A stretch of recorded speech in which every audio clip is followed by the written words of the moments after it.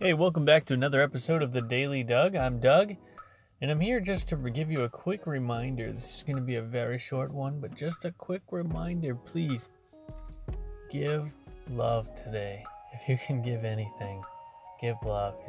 We need to give more often. A lot of times we think that means money, and money can be helpful. We give 10%, right? 10% of what? 10% of your earnings, 10% of your wages. Yes, give 10% of your love. Give 10% of your time. Give 10% of other things that you can't tangibly hold on to as well. It'll make you feel better, but of course, more importantly, it's going to make other people feel better. And it's one of those virtuous cycles that it just keeps going back and forth and back and forth. And the more people you give love to, the more love you get in return, because that's the way it always works. What you give is what you get, no matter what it is you're giving. So give the good things in life. Someone definitely needs it today and they appreciate it. And you could definitely benefit from the returns. Take that with you and have a great day.